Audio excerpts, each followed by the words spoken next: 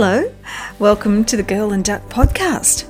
I'm Jen Storer, acclaimed children's book author and chief inspirationalist, that's not a term I made up, at girlandduck.com, creative writing, creative life. At Girl and Duck, I take you on a journey from exploring the art of kidlit creation right through to mastering the art of kidlit creation. To find out more about the courses and products that I offer, pop over to the website. You're bound to find inspiration and support and something to absolutely love over there. That's www.girlandduck.com. But in the meantime, stick around because we've got lots to talk about. Was there once a song called Let Me Try Again? I think that was was it Frank Sinatra or someone like that? Anyway, this is the third time that I have tried to record a decent podcast in this week. The first two that I did were, the first one was whingy and boring. The second one was I recorded it in my writing studio and I kept moving stuff around while I was talking and the mic kept picking up all this bumbling noise in the background, which was super irritating.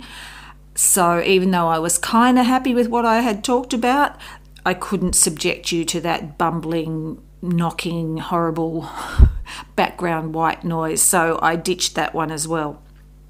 So here I am again today in a very professional setup. I'm at the dining room table. The mic is balanced precariously on the Mists of Avalon Oracle with a book called London by Peter Ackroyd, which is a non-fiction book that himself has just loved, and one of my old sketchbooks. So they're all teetering in a stack with the microphone on top of it. I'm not sure, if I'm increasing my chances of disaster by doing that, but that's the way I'm rolling today. I wanted to talk about many things because my brain is going in a gazillion different directions at the moment, which is not really that unusual. But I have been thinking a lot about the voice of Girl and Duck and how the voice of Girl and Duck has evolved over the years and is still evolving. And that brings me back to thinking about voice in creative writing as well. So what I'm going to try and do is kind of marry that together and give that as the central peg, the central tent pole in this marquee that I'm putting up here today for you. I just want to try and give what could end up being a really rambly podcast. I'm trying to make that into something a little bit more channeled and funneled, for want of a better word. So what's been making me think about the voice of Girl and Duck? Well, in the last 2 weeks or week or so, we have been running Facebook ads again. So this is, I think, the third or fourth time that we have experimented with Facebook ads, and they really are just an experiment for me. I'm not totally convinced that they're that effective. They put more eyes on Girl and Duck and they do send more people our way, but a lot of those people are coming in cold and basically they don't trust me. And so what I've noticed is, though we've brought in some lovely new people to our community, we've also brought in some criticism and some doubters and some really angry people as well, who, they sort of sign up to do the free course, which is sort of standard in Facebook advertising or online advertising, is that you offer a taste of what you do for free, so that people can get to know you and get to know your teaching or coaching style. And then they give you their email address, so then you can be in contact and you can let them know what you're doing and what you've got to offer. And they'll get newsletters and all that sort of lovely stuff that we do here at Girl and Duck, or that I do. What am I using the royal we for? It's just me. Anyway, but of course, and the thing that I kind of don't get is that if people just want the freebie, then sign up for the freebie and then straight away unsubscribe. Like, everyone kind of really knows the ropes, but don't sign up, get the freebie, then get a newsletter and write to us in capital letters saying we're spamming you. This is the sort of thing that you have to cope with, I guess, when you have an online business, is people being suspicious of you and somehow thinking that you're going to rip them off and that you're out there to rip them off. And I just feel like that is so, to accuse me of ripping people off astounds me, because it's like, don't you even know me? But of course, coming back to Facebook ads, no, a lot of people out there don't know me. And so the default position for many people, not all, but many people, is distrust, suspicion, and in some cases just downright aggression. So that's really, really weird. And sometimes I think about, if I could fiddle with the voice of Girl and Duck more, maybe more people would understand the genuineness of Girl and Duck. Perhaps I need to get even more raw, more honest, more me. I just don't know, and that's what I kind of want to talk about, in the context of this podcast, is this whole thing with voice, because it's fascinating and it's ongoing. You never can quite nail it, and there's always instances where you want to tweak it or change it or somehow improve it. So, and this relates to our creative writing too. All right, so this is not, obviously I'm feeling a little bit damaged today, but this is not a sales pitch, okay? But I just wanted to mention, in my book, I've got a creative writing book called See Me Jump, 20 Things I've Learned About Writing Books for Children, okay? And if you want to get the book, it's over on Amazon, but if you just wanted to download the PDF of the book, you can do that by going to the Girl and Duck shop and just getting the PDF as well. So there's two options of how you can get this book. But the thing about this book that I've noticed is that I spend about 15 or 16 pages at the beginning of what is actually quite a small book. I spend that time talking about voice, because I've always felt, ever since my days back when I was an editor and working in-house, I sort of formulated this little theory, is that of all the literary devices that one has to become familiar with and start using wisely, of all those, I think voice is the key thing. You have to get voice right. When you've got voice right, that's when people tend to say, editors and publishers and readers, this person can write. This person is a good writer, and often it's because they've nailed voice. They have come to their work using a voice that is many, many things. It can be many things. It can be enchanting, it can be witty, it can be stern, it can be affronting. Whatever sort of voice that they're using, the voice is strong and consistent and kind of alluring. It's also reassuring. A good voice, an accomplished voice, makes a reader feel held. It makes them feel confident, that they don't have to cringe, that this person can actually write and now they can relax into the story and enjoy the story. An accomplished voice in any piece of fiction or non-fiction is very reassuring. And so that's why I spend a lot of time in See Me Jump, at the beginning of See Me Jump, talking about voice. And yes, of course, if you're writing adult fiction, this applies to you as well. The first half of the book, the first 10 tips, relate to creative writing on the whole. So it's not just about the nuances of children's literature, it's also about creative writing in general. But I wanted to share this bit with you too, and just read this out from the book so that I could go a little bit deeper into voice. So here's a little excerpt from the book where I say, when I ask my creative writing students to define voice, and I'm talking about when I teach in real life here, when I ask my creative writing students to define voice, everyone gets in a muddle. They all intuitively know what it means, but it's hard to articulate straight off the top of their heads. Invariably, people start to mumble about tone. Voice and tone go hand in hand. I guess that's why they're so often spoken about as if they were one and the same. All right? But they're not one and the same. Tone is actually a result of voice. It's not voice. So what is voice? So here's a it's probably Macquarie definition of voice. Voice is the individual writing style of an author, a combination of idiosyncratic usage of elements such as syntax, diction, punctuation, character development, dialogue within a given body of text. All right? So the key word in there is the idiosyncratic use of language.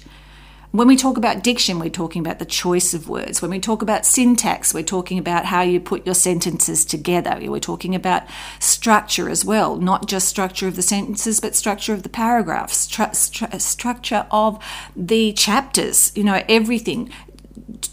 Structure is also a part of the voice.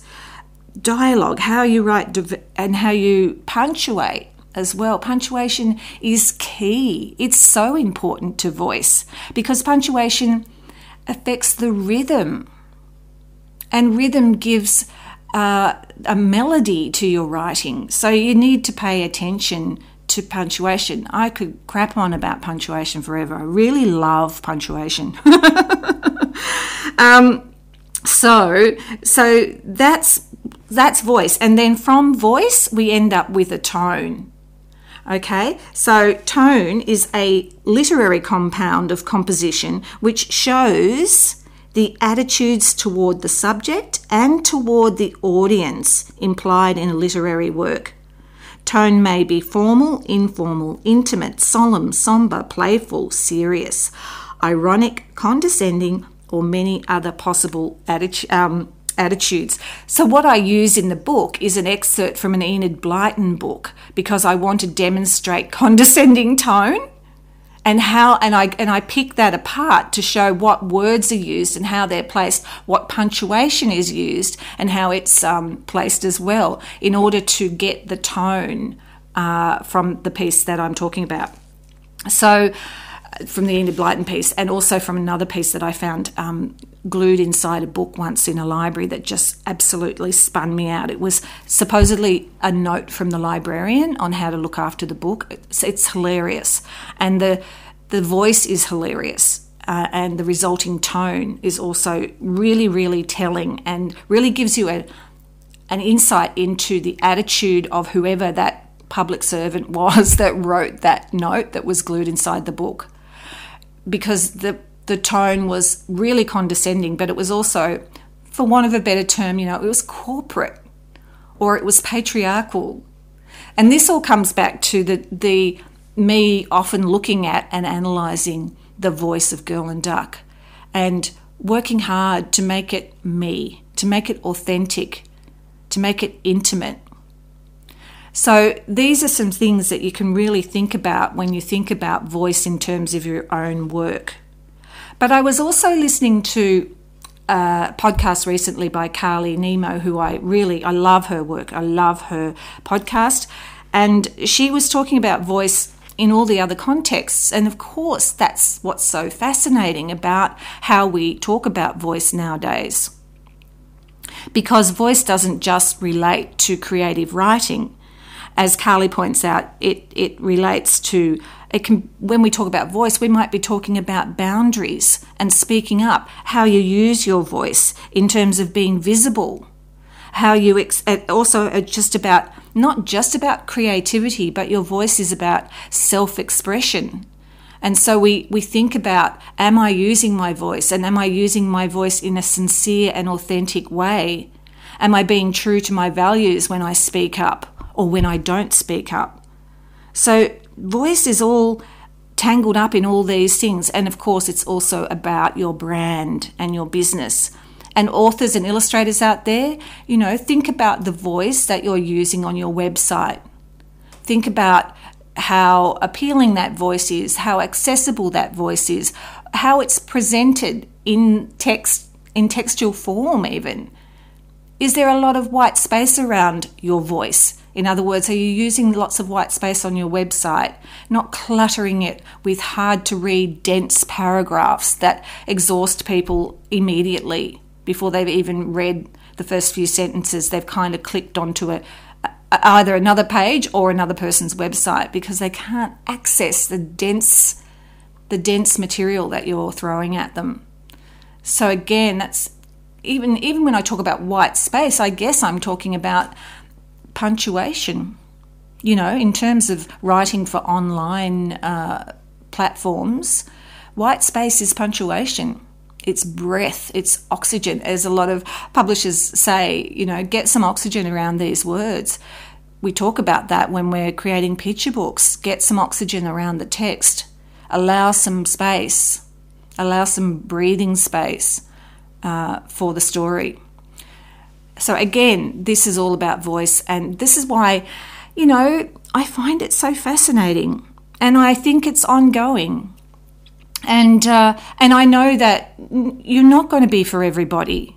I know that. It's impossible. As they say, if you're talking to everyone, you're talking to no one. So you have to, especially when it comes to your website or your business, you kind of have to choose a voice that's closest to you and feels as comfortable and authentic for you and also for your imagined client. And then work with that and perfect that. Allow that's going to have to be perfected over time. It may not, especially when when we come back to visibility issues. It's hard at the beginning of a business. It's hard to put yourself out there. It's hard to sell if that doesn't come to you naturally. We have all those voices in our head that tell us that we're not allowed to sell, that equate selling with ripping off. When the fact is, for most people, they have a genuinely beautiful offer that they're making, that they've put a lot of work and a lot of years of learning and experience into, and then they produce some kind of a product, and they have every right to sell it and to put it in the marketplace. It's not ripping anybody off. How can you rip anybody off if they look at it and think, well, this is not for me, and they just don't buy it? Like, okay, it's not our products, especially in this online learning space. They're not cars that have just been driven to work by a little old lady every Sunday. We're not used car salesmen. We're just people who have created some really lovely things and want to share them with other people if they want them. So that's what it's all about. But yeah, I just find I love voice. I love talking about voice, and I love directing people to think about voice more deeply in everything that they do, whether it is creative writing. And again, it's also about illustration. We have to find our voice in illustration too. That's part of the challenge. And then not just sit with that one voice, but develop that voice. Perhaps even develop many voices if you're a gifted illustrator who can work with lots of different styles. That's an option as well. But that also comes back to creative expression. So finding your voice within your illustration style. Are you happy to go with a gentle style? Are you happy to go with something that you feel is a bit derivative but feels safe for the time being? That's okay. You can develop as you go. I've been in this game long enough to have seen lots of illustrators develop and grow and change over time. And same with writers. So I guess in a rambly way, that is, I hope, a podcast for today. I hope that you're doing well wherever you are. And I will be back with another podcast at some random time, but hopefully fairly soon. All right, take care. Thanks for hanging out with me today. If you want more ducky goodness, pop over to the website www.girlandduck.com, or you can find me on Instagram at Jen E. Storer, JENESTORER. Bye for now.